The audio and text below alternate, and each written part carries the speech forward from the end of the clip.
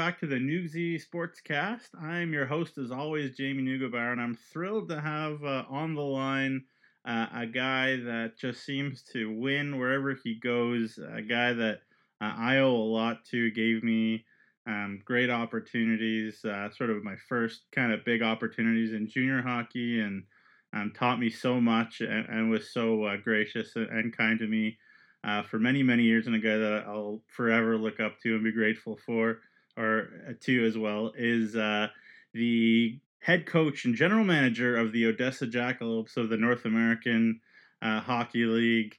It is Jason Fortier. Jason, thank you so much for joining me today. Thanks, Jamie. Appreciate all the kind words.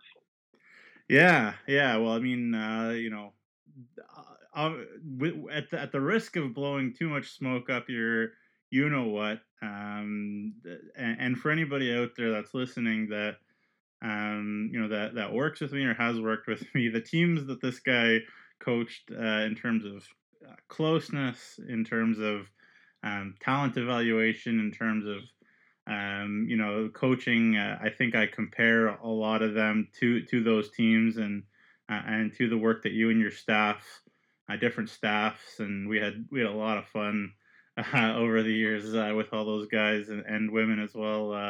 I think I compare every team to those in some ways. So, I certainly appreciate all of it. My first question for you, Forch, is, believe it or not, and don't get mad at me for saying this, but you've been coaching for 17 years now.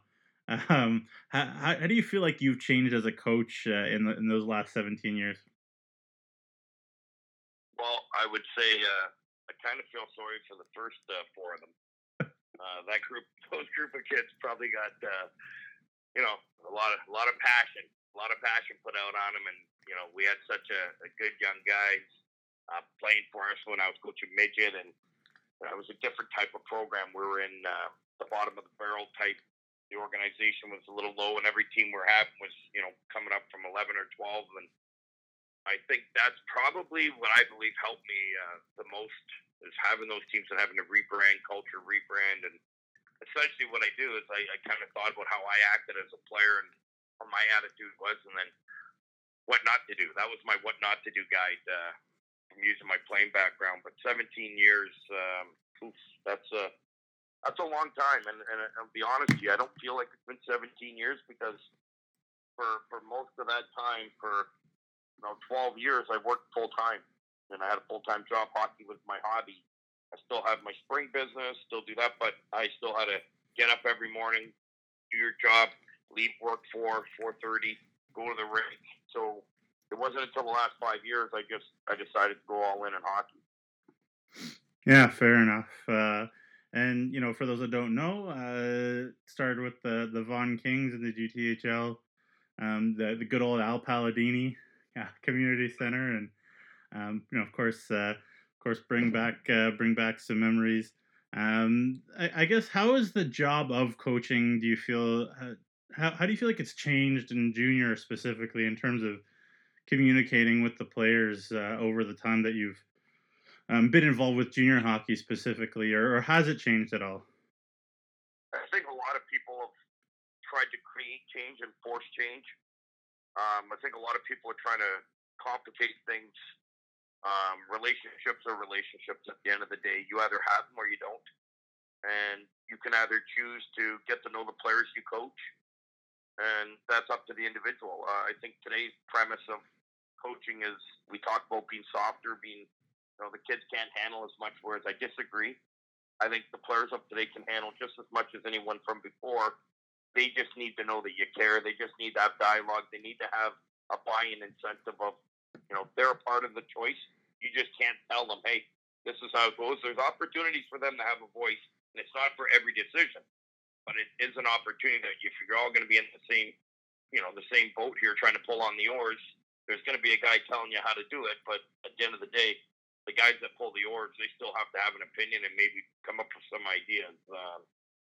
I really believe that hockey today is the better game. It's different.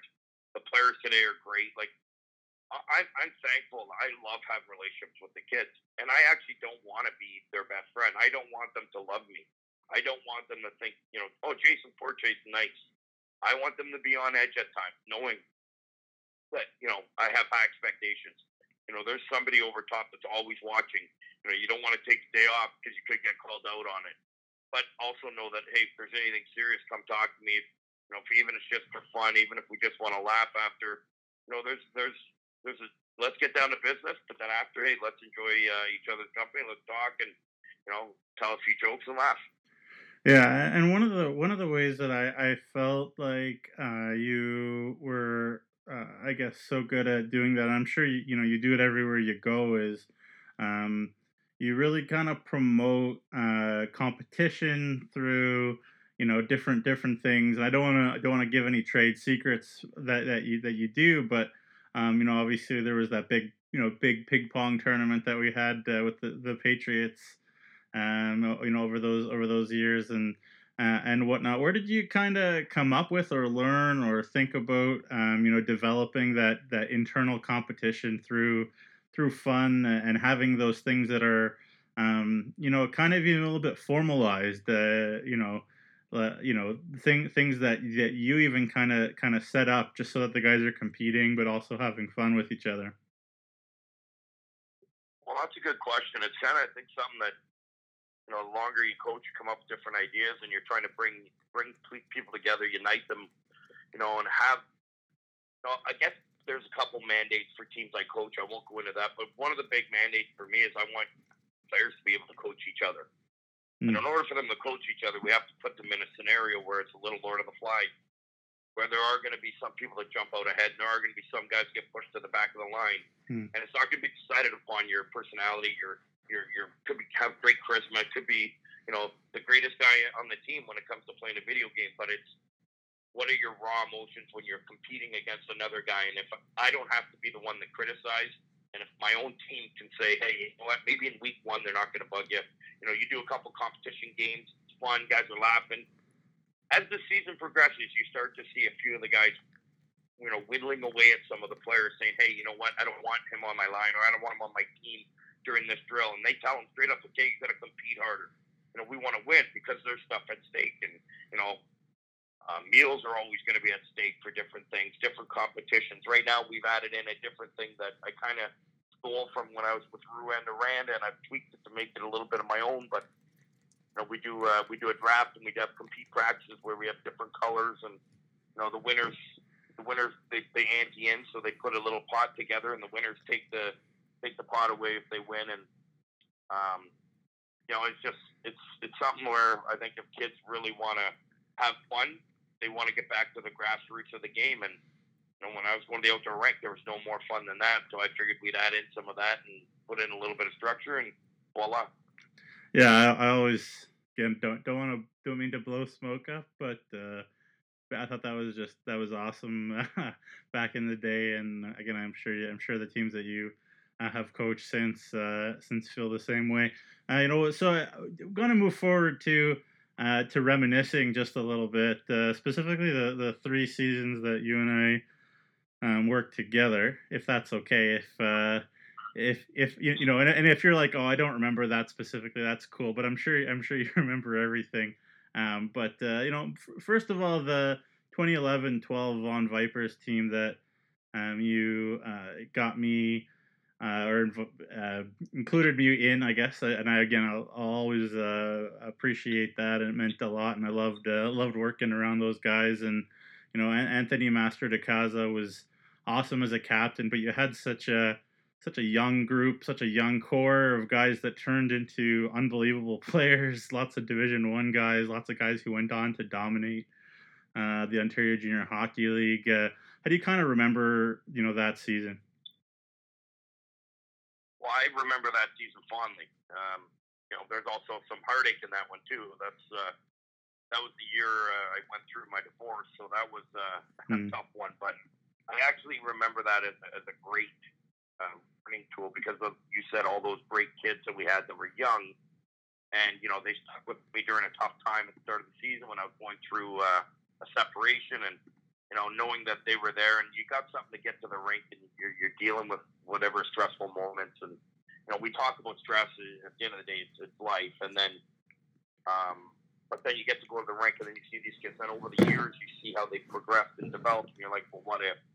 And then fortunately enough, I got to get a second chance in that league with a team. And, I got to put the what if theory and, could I build it with this mentality? And, it was definitely a great year. Yeah, it was really cool. One guy I want to talk about, specifically, from that group was a guy that, I guess by the end of his junior A career, it looked like maybe the OJ was kind of easy for him in terms of Steve Haladin, and he was a kid, I guess, that had a shot in the BC League, but. Boy, oh boy, was he good sort of right from the beginning for you? Did you know how good he could be when you first signed him, or was he a project to you? No, I thought he was a project, but not a project in talent. He was a project in habit, in desire, in he had the skating and the stick skills. He just needed to can he pass the barrier of compete? Would he be able to bring that on a nightly basis? And that was just something that I in my showing of him when I watched him, my viewings, it was kind of like that was my kind of fear that maybe he's not going to compete hard enough, because there's a lot of talented hockey players that they can play in the league. Just because I don't think a guy can play for me doesn't mean he can't play in the league.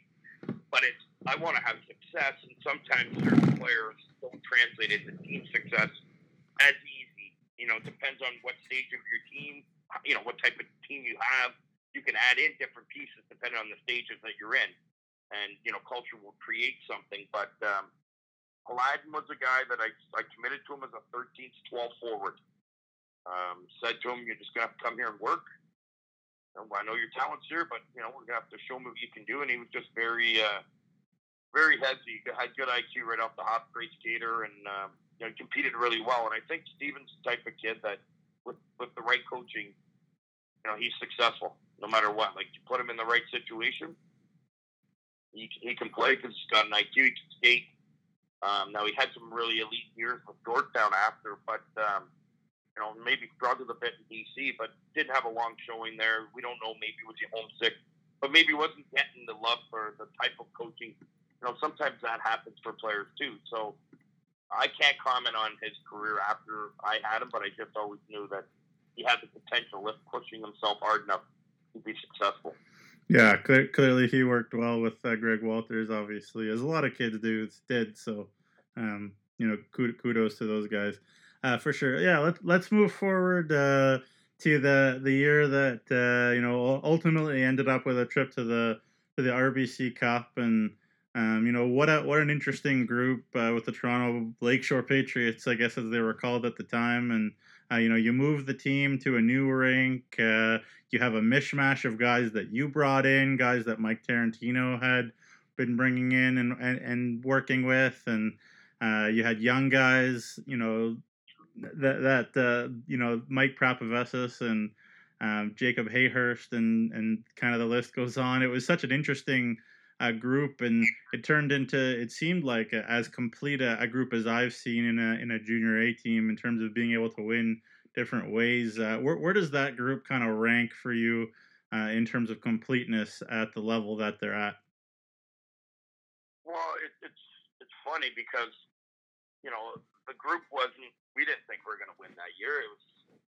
There was a lot of things that fell into place, but as far as character and just a quality group of people, I love that team. I love those guys, and I don't know if they rank, like, it's not a 1, 2, 3, 4, 5 type ranking. It's just you've done everything and you've exceeded every goal that you've thought imaginable for something as a team. And so when you achieve that greatness, you can't put that into words. It's hard to describe because you dream of that possibility. You dream of, hey, this could happen, but when it becomes a reality, it's overwhelming. You don't quite understand it, and the bond you build with those guys, it's tough. And that's why today, Just talking about that's pretty emotional. Thinking about what could have been this season with our team that we had in the BCHL. We were built eerily similar as far as character and as far as being able to win different ways.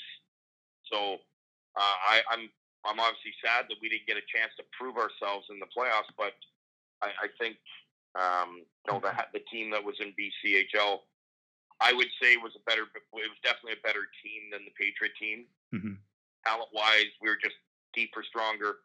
We were ready to come out, but that's also when I was with the Patriots, we didn't have the ability to recruit the same way.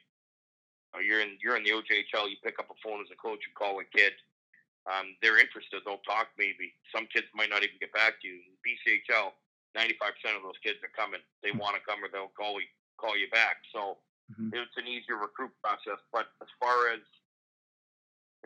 being able to win that championship with the Patriots and then use what I learned there down the road, and I still talk to those kids. Like I still talk to Shire, Pratt, Spare, Lauer, and if anybody I'm missing right now, obviously I talk to probably 10 or 12 of those guys regularly, then another 6 or 7 every couple months. So yeah, they've impacted my life in a way that is indescribable.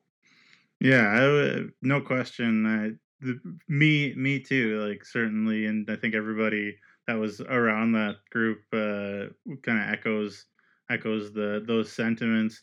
One of the memories from that year that I'll never forget was it was around the trade deadline, and I think we were about to play Oakville, and you walked up to me and you said if you were to pick one goalie to bring in from the league that you think would help us win a championship, who would it be? And I was like, well, it's obviously Evan Buitenhuis. And like you said, well, hold on to that thought or something like that. And then obviously you got him. Where does bringing him in rank among some of your best moves, you think? I wish I could take all the credit, and I hate Mike Tarantino he'll probably listen to this because he might hope his name gets during this podcast. He deserves it too. He deserves credit too, for sure. Yeah, it was basically all Mike Tarantino. I was most of everything we did that year. That was the least I was really involved. Like I was all for. Like we talked and like, hey, we might be able to do this and do this. We talked. I gave my opinion, and I was like, hey, this is what I want. Just like let's get it done. Yeah. And like whatever we got to do. And then so we made a deal early in the season in order to get that trade done. So we traded a good player on our team that was committed in order to facilitate that trade down the future. And Mike Daly obviously helped us out. He was the GM at the time, and he stuck to his word. So I'll always respect Mike for that. He just said, if we make this trade now, I promise you I'll trade you him at the deadline. If we're not in it. And so that's where we gave him a piece, and we both kind of gambled, but yeah, you know what, Mikey did a good job on a few of those trades. Like, I'm a bit of a bull in a china shop. Mikey likes to finesse and twirl his hair a bit, and it worked pretty good the tandem. And I owe a lot to Mike Tarantino. He has basically stepped away from that team and chose me to take it over, and thought I was the one that could do the job to get him over the hump. He had a child, so he needed to take time away, and it was a good time in his life too to get away and maybe watch a different personality. And then eventually, he was able to win in the OJHL, but he'd already won before in midget. But some people didn't know that.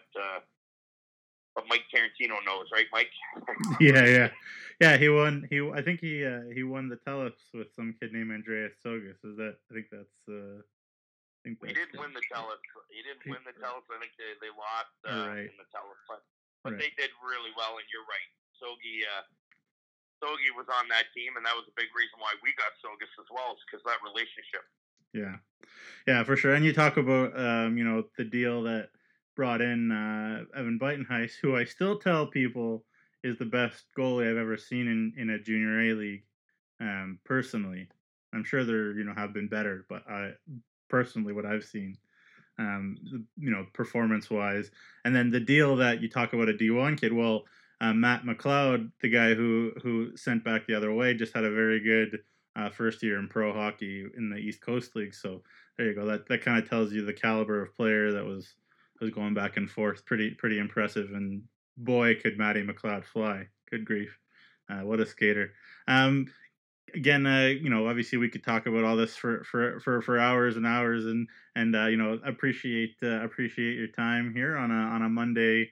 I guess coming up on to noon time. One kid again. I got to ask you about that team. Again, we could talk about every kid on the team because it was such a special group. But probably if Boots was the most dominant goalie that I've seen, maybe Mike Prapavesis that year was as dominant a skater as I've seen in terms of what he was able to do, in terms of what he, what he did in terms of his skill set. And he was a kid, I guess, that was, off of a year where he split time between midget and junior the year before. But did you have a sense that he was going to be as dominant as he was that year? I didn't. I knew he was good, and I remember I was coaching midget, and he was supposedly going to play for the Patriots, and then he ended up back in midget. So I remember we were playing, and we just played them, and the kid was on the ice for 35 minutes, and I called Tarantino at the time, who was coaching the Patriots, and I was only coaching midget, and I said, hey, you need to take this kid now. Like, he is good. Yeah. If you don't take him now, you won't get him, and you can get him right out of midget. Like, he is. And I remember we're talking, he's like, yeah, I just don't want to get anyone mad.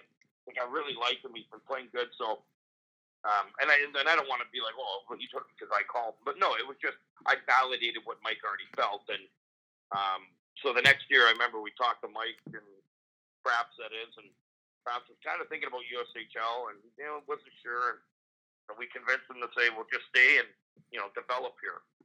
You can always get to there down the road. And I think if you talk to Praps, I think one of the big things for him is he probably should have played an extra year before he went to college because he went in true freshman. But he was dominant with his brain. You cannot teach IQ of that nature and vision to make plays. But that being said, he was a good defender as well. Like in our league, he didn't have to defend too many big bodies that are going to stop and puck protect, turn back. Like there wasn't a lot of that in our league. It was a little bit more of a puck possession type, try and score. If not, you're going to make one play and then move. So it was a little bit different type of defender and type of guys he'd have to defend. Then when he gets to college, you're defending against the best of the best at that age. So it's a little bit more challenging. And I know he did really well in college. But, that being said, it's easier to go in when you're physically strong. And I think one more year to get physically stronger probably could have helped him too. Yeah, and to your point about when he was in the OJHL, his plus minus was probably plus a bazillion because the puck was never in his end. I feel like when he was on the ice, anyways, because you just give him the puck and he would break it out somehow. So you felt like the team was never in trouble when he was on the ice. That kind of leads me to my question. I don't know if this is again painful memory, but I do have to ask you about a pretty specific situation, if that's okay. If you can recall obviously sort of around a minute left in the RBC Cup against Vernon, down 2-1 in a raucous barn there in Vernon, BC against the Vipers. You call a timeout and you end up having the goalie pulled and whatever. Did you tell Props to be in front of the net, or was that just that he knew what to go in sort of a desperation situation, or do you remember what you kind of said to the guys in that moment? No, that was 100% all coaching. Didn't know. You know what? I would say I couldn't even tell you what we called. I know we would have already practiced something and had a game plan, but obviously Praps is a kind of activating D, so it would have been something he felt was the right play, and it's definitely not something the coach would have designed for him to be down there doing that. That's just good hockey players making good plays, and I remember it. Yeah, and you know what? That was a tough way to end the RBC Cup, but we got a lot out of what we had, and the last couple of years, I think in my time, I never lost to Vernon since then, since I was in the BCHL. So I guess that that crappy, what we want to call, shoddy refereeing and shoddy, what I call honest game management by probably the way it was. I didn't like it, but eventually came back to haunt them. Yeah, there you go, karma. Yeah, so again, for those that are listening that are curious, boys played pretty hard, tied up 2-2 with a great goal by Mike Prapavessis, and I remember doing the post game interview with you. I mentioned I guess I thought I saw that Nate Farrick had thrown it out in front, not blind. I said blind, not in sort of a that he wasn't being smart way, but just trying to throw it out in front, see what happens. But you said no, he took a look and threw it out there. Give him a little credit. And it's amazing how you remembered that Nate Farrick took a peek for a second, because I didn't see that until I looked at the video later. But he threw it out in front, and Prapavessis ties it up with 7 seconds, and then pretty terrible high sticking call against Kevin Shire in overtime, and then Vernon scores in overtime. So there's a little context, and I couldn't agree with you more. So glad to hear that there was a little I guess karma coming back. For sure. Yeah. So let's move forward then. The next year, you have an extremely young team, but you also, one point I want to ask you about is you had a lot of young guys coming in that were winners, and you talk about Jeremy Pilara and Botso and Louis Di Matteo had just gone far in the Telus. I know it was pretty heartbreaking with the Nats and what happened with the Telus, and I know you were still involved. And then obviously Matt Cairns had just won the OHL Cup, and Emmanuel Vela had just won the GTHL league, the minor midget league. So was it a focus of yours to try to bring in guys that were winners, or was it just good players, or was that a thought that you had? Well, I always try and grab players from winning programs. That's part of what you're looking for. Guys that can play big minutes on teams that win, because that means they're trusted and they've got the ability. It's not something that I only look at, but it's definitely a focal point. But again, it depends where your team's at. Depends where you're trying to be. We just came off from winning and lost, 12 to 14 guys. I can't remember the number right now off the top of my head, but we had a lot of guys gone, so we had to replace that. But we'd already branded a culture with the group that was coming back of, that winning mentality and what it takes to win and the work ethic required. And we didn't want to, just grab a bunch of guys that couldn't keep up. And didn't want to be on a championship team, because I don't care what anyone tries to lie to me and tell me about. I've been coaching this age demographic for 17 years, and there are kids that do not care about winning, and there are athletes that would rather do well than have team success, and that's their prerogative. That's their choice. Everyone's allowed to do whatever they want. I was that player at times. And any of my former teammates, I'm not proud of the way I acted or how I was, but I was a guy that was probably more focused on my own stats, but I wanted to win the game too. But I wanted to make sure I got what was mine. I wanted my ice time. I wanted this. So there's that mentality. I understand. So I try and recruit. It depends on the year. I try and recruit a little bit unique every year and make sure I'm trying to fill what we need, but make no mistake about it. If you're looking for guys that are going to be successful, you got to look at some successful teams. Yeah, no question. And speaking of, being on successful teams, that year you end up with sort of Connor McDavid's minor midget goalie.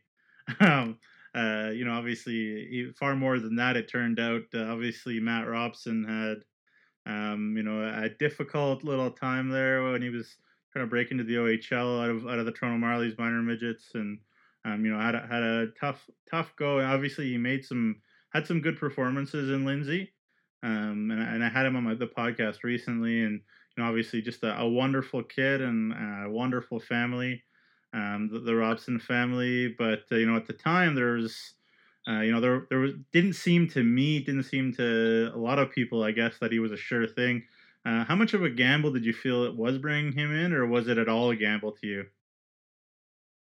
Well, I didn't feel it was a gamble, but I still remember how it all went down. I was, I think something might have went out on a trade wire or whatnot, and I was in Boston, and Daniels texted me and said something about there's a goalie here we might want to look at, and I knew him, I knew the father. I said, yeah, you know what, I'll do some background, but make sure you do some checking. He's like, yeah, I think he could be a guy, and he was explaining about how we could rejuvenate that career, and sometimes a goalie needs that wake up call, and so a lot of that was on Daniels, and then so I was like, okay, yeah, I'm gonna be harsh when I talk to him. Then I'm gonna call him, and I talked to the team, said, can I talk to him? And I talked to Matty, and was pretty harsh and pretty straightforward, and see what kind of reaction I can get out of him. And he came in and was a great teammate and a great soldier for us. Yeah, and of course, it's interesting. Like obviously, the OJHL was and I guess still is a younger league than some of the other leagues around. Definitely the league that I work in now. To think about an 18-year-old goalie being the playoff MVP is pretty crazy. But pardon? No, he's still here. But in terms of his performance, definitely, very impressive. To what degree did he even, go beyond what you even expected and could have hoped for? Well, he obviously developed all year and started really kind of stepping up, and you're like, oh, he's really surprising. You're kind of becoming that elite goalie, and he earned the trust and the faith. But I think a lot of that had to do with just having a guy, Daniels, working with him, made a big difference, and then having one of the big things I talk about with our players all the time is just habits. Having habits for success, having habits and technique to get you through when maybe you're not feeling your best or playing your best, but your habits are going to define when you make critical errors, and that mental sharpness of staying in the moment, even though you're lethargic. Maybe you could still be in the moment and be lethargic for a bit, where you're not making totally terrible plays. It's something that we're trying to work with players, and it's something that I think with Robson, that practice mentality really started to take a turn for him. And I remember he probably hated me some days because I'm all over him.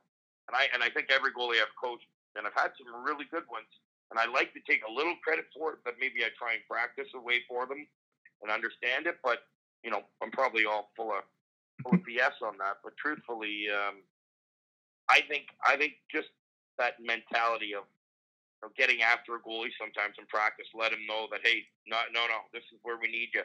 Some of these drills are going to be for goalies. Some of these are going to be game situational. Do your best. Some of them are just for the player. Yeah, you're going to get shots. It's not going to be game-like, but you're still going to try and stop them. And I'm not saying give 100% and go crazy and dive all over, but there's some that are game situation. You are 100% dialed in. Others, we're helping you track your shots, be dialed in. Yes, and then some of them are whatever you want to call some flow drills where they're not game situational or POPs or different things like that. But then, you have some compete stuff in practice, and some goalies, can look $1 million in one-on-one shooting drills.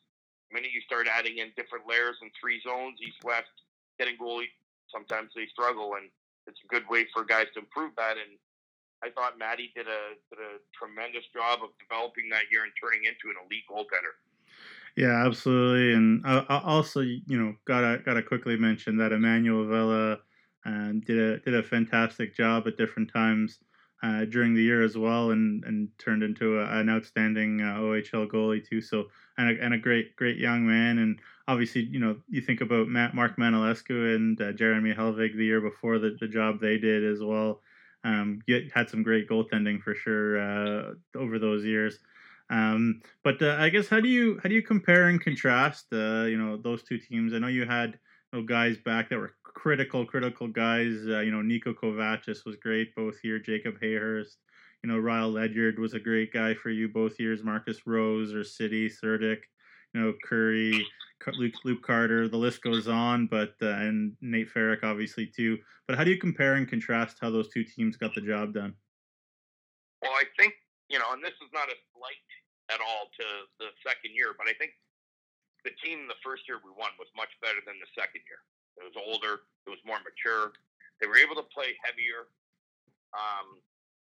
I think there was a little bit more continuity on the back end, where we were a little bit more older, a little bit more poised. We had a little bit more jam. But that second year, what we lacked maybe I think we had 10 rookies, and what we lacked potentially in experience, we had enthusiasm.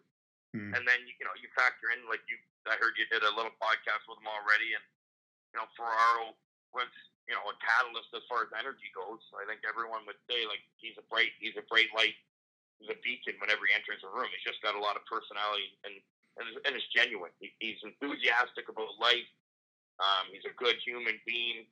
So I think he was, as a 16-year-old, came in and was an immediate impact just on that alone. And I don't think he commanded any space, but everyone watched him from afar, and then to watch how he evolved. I guarantee every single kid in that team is super proud of him. So we had a lot of guys like that, and then you add in our young guys that came in, the Polaris, the Botsos. Hayhurst came up a little bit better because he was a year older. Rosie and Nico had a good year. Like, there was just a lot of continuity from the guys that were there the year before. Then we got Weasel back. When Farrah came back, decided he missed me and needed to come spend a little bit more time getting made fun of at times. And I'm sure he'll probably call me later and make fun of me about this podcast for saying Weasel. But you know what? Like, I think the rookies we had were good, talented kids, but the leadership we had was really what carried us over. And the goaltending was the defining part of both teams. Yeah, no question. Great goal. And obviously the proof is in the pudding in terms of professional guys. From that group. You have guys that have signed NHL contracts. You have NHL draft picks in that group of goalies. So definitely very impressive. Another point that seemed to be pretty critical, and definitely down the stretch in the regular season and into the playoffs. Obviously at the trade deadline, you make another big move in adding Mitch Emerson, who turned into a really key contributor. But in terms of the chemistry that Nate Ferrick and Mitch Emerson and Jacob Hayhurst had together, where does that line rank in terms of what you've seen in your coaching career? Because it seemed like they had some incredible chemistry too. Yeah, I thought they were good. I don't think there's been one line. Like, I think if you talk to most guys that have played for me, I don't leave the line together, the whole season. I like to jumble. Then maybe during playoffs there's a little bit more continuity, and you'll find that they'll stick together. But I think that line was good. But we had a couple other lines that have had continuity. The year before was Rosie, Carter, Hayhurst. That line really, was a third line for us, but they really got the job done both ways. And then you see with Ferrick when he came back, and not a knock on Ferrick, but when he came back, he wasn't, probably exactly where he was the year before. He still played, but he didn't have that spark. Then Hayhurst was just a year older, and obviously had gotten that much better in a year, and was able to make a big impact on that line. And then with Mitch coming over, he was fresh, it was new. He was a good puck guy from the blue line in, made a lot of good plays, and was a complimentary piece because he didn't mind shooting the puck, and those other guys, if they could, they'd be stick handling the puck past the goal line. Yeah, just a good point too about how Nate Ferrick, and also he had all that great chemistry all those years with Doug Bonner. Also, with Mike Tarantino's team coming into when you were there too, and he with them with Shire was such a good line, and then that left Tsogas to have a different matchup with the D, whoever he was with, and that was probably a real problem for other coaches. Who do you match up against? So definitely pretty impressive groups. And Nate Ferrick, again, you mentioned him. He was still so effective. I feel like he found a way eventually to be very effective, and kudos to him. One guy I want to talk about too is one of my all-time favorite players. Obviously, you've got lots and lots of favorites, but there'll never be another Marcus Rose. Where does he kind of rank in terms of unsung heroes, guys that make a difference, make an impact? Where does he rank for you? Who was that? Sorry, Marcus Rose. Marcus Rose. Oh yeah, I remember him now. Okay, yeah. No, Marcus. Obviously, I got a pretty keen memory, and he's been one of those kids that I talk about. You know, when you can impact a coach, and coach still talks about you.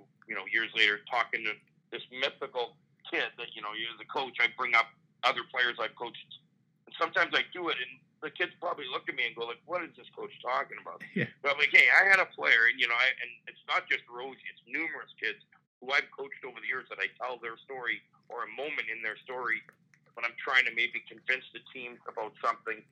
And Marcus, often makes the topic of conversation for me, and it's not always good. Like sometimes I'm talking about different things that for Rosie I might have wanted, but he was definitely a player that anybody who played with him loved him. He was a warrior. Yeah. He did not care whatsoever what stick you gave him. You gave him this stick, yeah, all right, I'll play with it. Yeah. He didn't care. Oh, the glove's got a hole in it. Yeah, no worries. Why don't you come tell me? I didn't know your glove had a hole. Who cares? Like, it's fine. I'll play.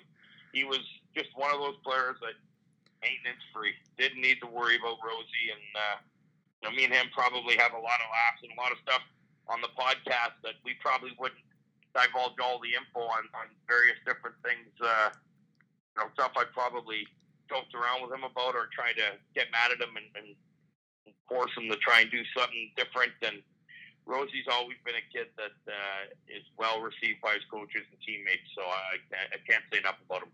Yeah, just lots of so much energy and so much compete and scored so many big goals as well.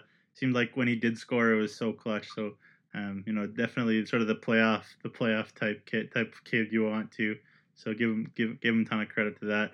And then obviously you move on, from that year and you head into the major junior ranks for a little bit. What was the adjustment like to major junior in terms of the different level of travel and the different level of play, or was there an adjustment at all for you in that spending time in the Q and in the OHL?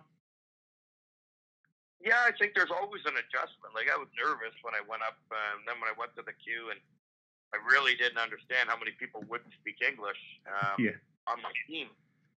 You know me, I like to be suffocate some of the oxygen some days in the room by talking, and I go up there and I talk to the guys and give them, kind of today's little chore stuff, what we're looking to get out of the day. And it was, day one of training camp, and I'm like, trying to say like quirks and little funny little jokes and little things, and hardly anyone even had to smile. They're like terrified, so I have to stop and be, hey, you guys all right? Is everyone nervous? And then like I'm like, so one of the kids says, hey, Jay, nobody understands your jokes. Nobody understands because it's all slang talk. It has nothing to do with proper English. Right. And so I was like, oh, I really had to learn that. And then I thought Quebec really helped me a lot too, because you had to describe a lot of things in more detail and less, just go here and go there and do this. You had to be a lot more descriptive because of the language barrier. So it did help me. It did help other areas, but it was a perfect time for me to go to that program because of, the coaching staff that was there before and who was there then. It was a little bit more, straight laced, straight up, gonna coach you, come into the rink, punch in, punch out. It wasn't like a whole lot of let's build a family here and let's get to know you, how you doing, what's your name, where you're from kind of attitude. It was a little different, but Joe Bouchard was a guy that I probably would have been hard to have as an assistant coach. My first year with him, he probably didn't love a lot of the things at first. How energetic probably and rambunctious, and I don't think I wanted to stop kind of looking and talking and teaching, but he did a good job with me. You know what? He gave me my space. We had a few little battles early about things. I stood my ground. He was willing to let me have an opinion, and that says a lot about an individual, that you can have a problem on something, or you can have a disagreement, or you can have a philosophical difference. As long as it's not going against the culture and against, the goodwill of the hockey program, and you're not embarrassing anyone, then those are productive. And so we had some productive times, and it worked out pretty well for us at the end, and I was thankful for the opportunity. Yeah, and obviously, especially in Rwanda, you had just a outstandingly talented hockey team as well. Obviously Timo Meyer went on to be a top 10 pick in the draft to San Jose. He's a teammate of Mario Ferraro's now, I guess. What was he like to work with? Obviously, he's off to a great start in his NHL career. I think there was a lot of guys. Like it was a huge jump as far as when I left the Toronto Patriots, back-to-back champs. Kind of felt like, yeah, I'm on top of my game. I kind of know what I'm doing. I do video, got this down. Yeah, no problem, Steve. I get to Quebec, and I think I've got a lot of answers. And then I get to there, and it's wow. It's like these players are pretty good. They're there a lot longer. They're intense. These kids were at the rink a lot, and they were doing a lot of workouts, and it was just a different level. And then when you get in a guy like Timo Meyer, who we got midway through a season, we were dominant. We were first in the Quebec League. Then when he comes into our place, he's a dominant player on a team in that league at any time he wants. But he's coming from a team that had success, but that now had been not that great. He was probably playing 30 minutes a night, 27, 28 minutes a night. And coming to our team, and then he's only playing 20 minutes a night. It's a change for him. And the one thing I could say is he's a great kid. I still talk to him, and Mario sometimes I'll get a photo from them, and he's a great kid. Just such an enthusiastic worker. He wants to get better. He would stay late. He'd put on some music, and I'd chirp most of his selection. But he'd stay late at the rink and work out. He'd be working on his hands, and every practice he'd want to do something after practice, and it was a treat to have somebody of that stature find that I can help them, find that there's value in me trying to help someone. And it doesn't always work that way. I've been on teams where some players don't really want help. They don't want coaching. They have their own little world of people. The winter time is their time to just put me on the ice, let me play. I'll do the practices, but my development is with my people. I'm on the chart to get to the NHL. I've seen that attitude, and that doesn't really work that well. And then I've seen guys like Timo that it could have been our goalie coach, Joey Perricone, who could hardly stick handle, even though he'll tell me he could, but he wasn't a great stick handler, but if Joey was there, he'd let Joey feel like, hey, Joey can help me too, and Joey would be like, hey, such a good kid. I can't even skate hardly, and he wants me, hey, what do you think of this? So it was great to see that, and I probably go on too much about things when I talk about players, but I can tell you that he was a treat to be around. No, not at all. I love hearing people talk about players, and obviously, you've been around so many great ones, so I love hearing about it. Then you move on to Kitchener, where it's a situation where there's actually a couple guys, a whole bunch of guys who with OJHL experience, I guess, on that Kitchener team. So maybe a little bit of familiarity with you, and obviously you guys get Jeremy Bracco back from college, and obviously he's in the Leafs organization now, and Adam Mascarin had a massive year that year, and Joey Gareffa, proving that he's so versatile, played forward and D, and pretty interesting group. I guess not the same level maybe of expectation and talent maybe as the Rwanda team that you were on, but what was that experience like in Kitchener? What I enjoyed Kitchener. I got to tell you, the only part about Kitchener that was tough sometimes was, you're right, it wasn't the same, and I didn't have the same role. I was kind of the third coach there, or second coach, depends on how you want to look at it. But so that was the tough part for me, especially going from being the boss, then going to be an assistant that had a lot of say and had a lot of duties for a two-man staff on the bench, and then a three-man in the office, to a program that has a ton of people working, and they got everyone's a hockey guy there. They got 7-8 guys in the office talking hockey, doing things. So there's a lot more bureaucracy needed at that place, and I don't think I'm ever going to be a politician. So there's no use me pretending. and I'm very comfortable with who I am. So for me, it was a tough situation for that mindset. But the guys I worked with, awesome individuals. I got nothing bad to say about any of them. We had a blast, and it was, to be honest with you, it was just unfortunate that at that time in my life I was looking to really make my name, I guess, and I thought I had already kind of had a little bit of swagger to my name, and I was going to get an opportunity. And then going there, I loved it, like I said, but it was just tough. I had to learn how to deal with things differently and handle things differently. How much you're doing, and working with Jay McKee and Matthew Barnaby was great. Like, there's nothing I couldn't say. I couldn't have a contrary opinion. We were great. We worked well together. We talked. But again, I was looking for something a little bit more personally. I wanted to be, running stuff. I wanted to run my own ship and get back to that. And I think for the organization, they were looking for probably someone. Once they made a GM change, I know they were looking to maybe shake up the team, and they were looking for something a little bit different. Where, I think they would bring in an assistant that's a little quieter, a little bit low profile, and that's somebody that they ended up bringing in to replace me. That hey, that's what they wanted to do, and at the time I was crushed. But, looking back on it, it was such a great development year for me as a coach that, again, I think everyone in that organization would say I was respectful and, I was a first-class guy there for them. But, there were some times that maybe I don't believe that an assistant coach, and I guess it's hard. Like, an assistant coach has to be an assistant. And when you're the third assistant, you kind of really got to step back. And I'm sure there were times I was aggressive and got mad at things and, hey, we got to do this, and trying to forceful an opinion. And I think part of that is just being really passionate that maybe didn't work out that time. Yeah, for sure. And that was one of the things I remember. I remember talking to you.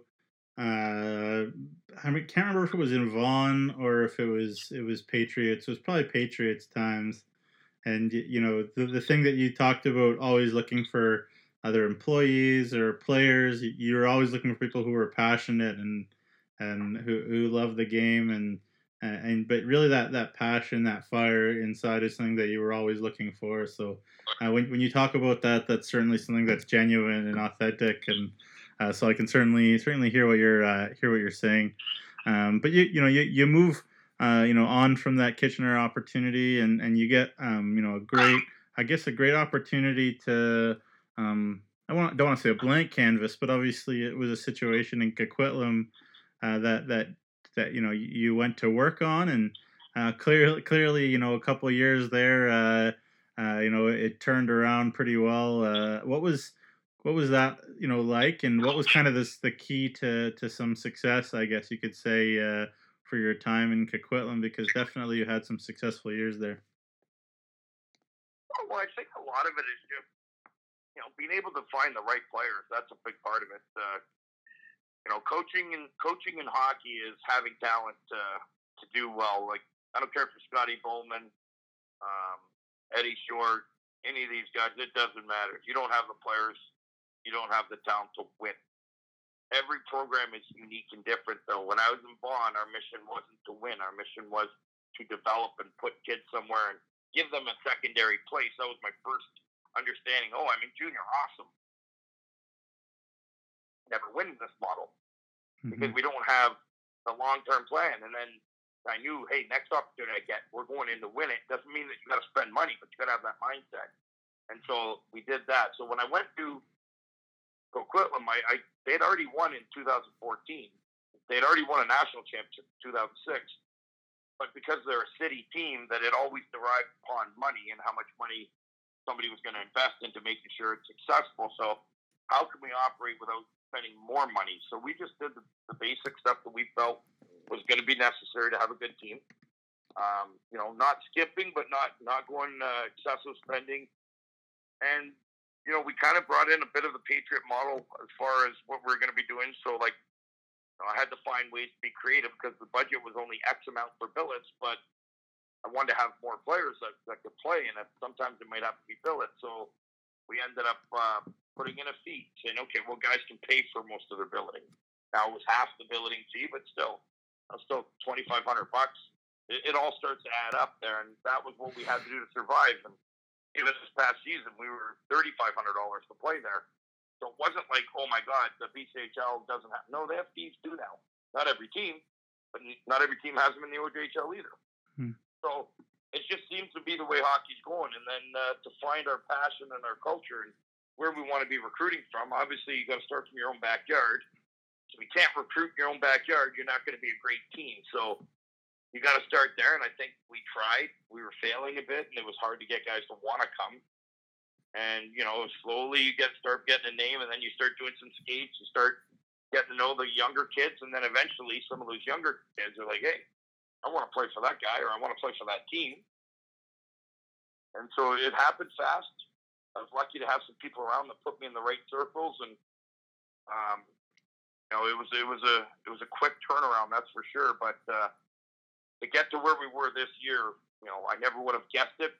I dreamed about it, and then, when we got there, it was quite impressive to see that group we had, and man, just a bunch of little pit bulls that never really worried about much.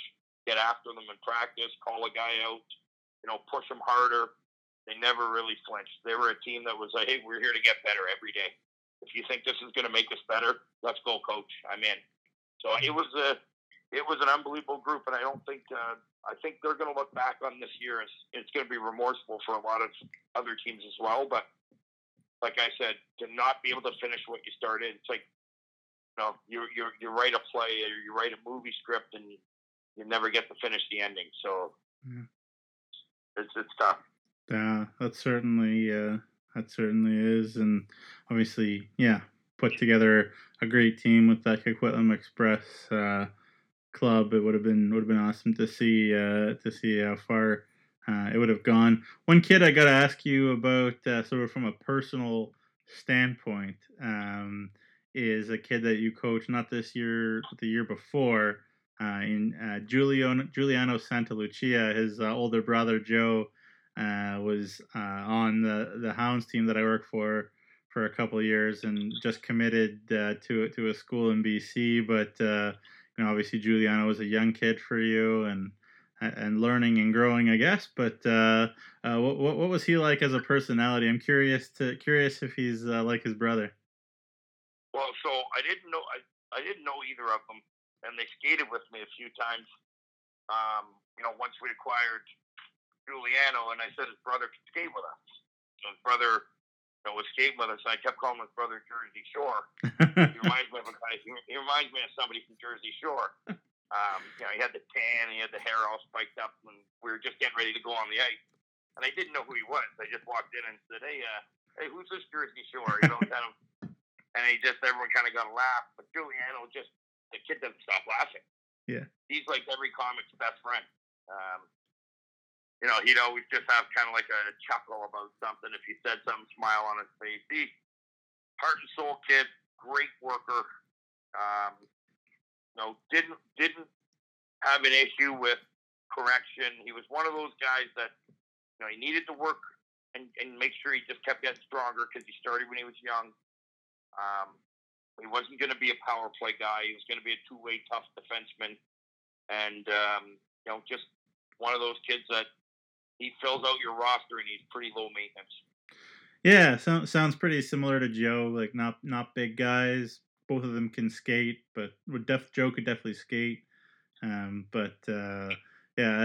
Really hard nosed, I guess, and good leader, and definitely gonna miss Joe, and I'm sure Giuliano is a great character too, and I'm sure he'll do great wherever he goes if he stays in the Alberta League or whatever. But when I say Shore and you think of Joe, does that kind of ring a bell right then and there? Oh yeah, for no question. Definitely, maybe a little bit more on the serious side than what you're mentioning about laughing all the time. But obviously the older brother, maybe sometimes they're a little bit more serious. But Joe was in a lot of ways sort of the emotional leader of the team this past year, and he definitely. Obviously, coaching and working in Vaughan and in the Toronto area, a thing or two about, young Italian players. So, definitely it's fun to have a lot of fun with those guys, and Joe definitely loves his heritage, and kudos to him for that, no question. Definitely, we got to move on though. Last question here for you, Forch. And again, I know you and I could talk for hours and hours, and we have, and hopefully we will again. But this new opportunity you have in Odessa, obviously the North American League is doing such an amazing job at branding and getting kids committed, and the level of hockey just keep going up as well, and getting NHL draft picks even. It seems like they're doing an outstanding job, and it must be pretty cool for you to be a part of it. Yeah, I'm excited. I had other opportunities at CJHL, other teams to go to, and I've had other NOL teams talk to me over the years, and I chose Odessa, but part of that reason was I figured that USA Hockey umbrella, where the NOL's a national league, where it's from coast to coast, and it's kind of got that flavor where I feel like I can go into that league and recruit and find players, but also, I've been in the Canadian model. I've done a lot of work here, and it's nice to have a challenge. Okay, can I go on foreign soil and try and go with what I believe in, how to build a team, and the culture I want to have. Will it translate? And I believe it will. And I think the work ethic alone will step up and will be successful. But the NOL for sure is getting it's getting a lot of credibility right now. In the last couple of years, it's been making strides, and it's something that I don't want to say about any of the leagues, but there's a lot more parental involvement in hockey nowadays, in junior hockey. And I'm not saying it's not in every league, because it's in the OHL, it's in the Quebec, it's in the WHL, it's in every league. But I think the NOL has that, especially in that South Division, it's probably not quite as prevalent. So it's going to be something that I'm excited to put together a program and see how it all plays out.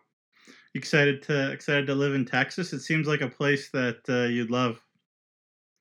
I think so. Yeah, I'm not quite sure. I don't know like what the lifestyle is 100% going to be, but I can tell you during the season, I don't really have a life. I'm going to try, and every year I say I'm going to try and change it. I'm going to try and get out of the office more and not focus on hockey so much, but it's hard to stop doing something you love. And I'll definitely spend maybe a little bit more time outside over there, but once hockey season hits, I don't care. I could be in Beirut. It wouldn't really matter.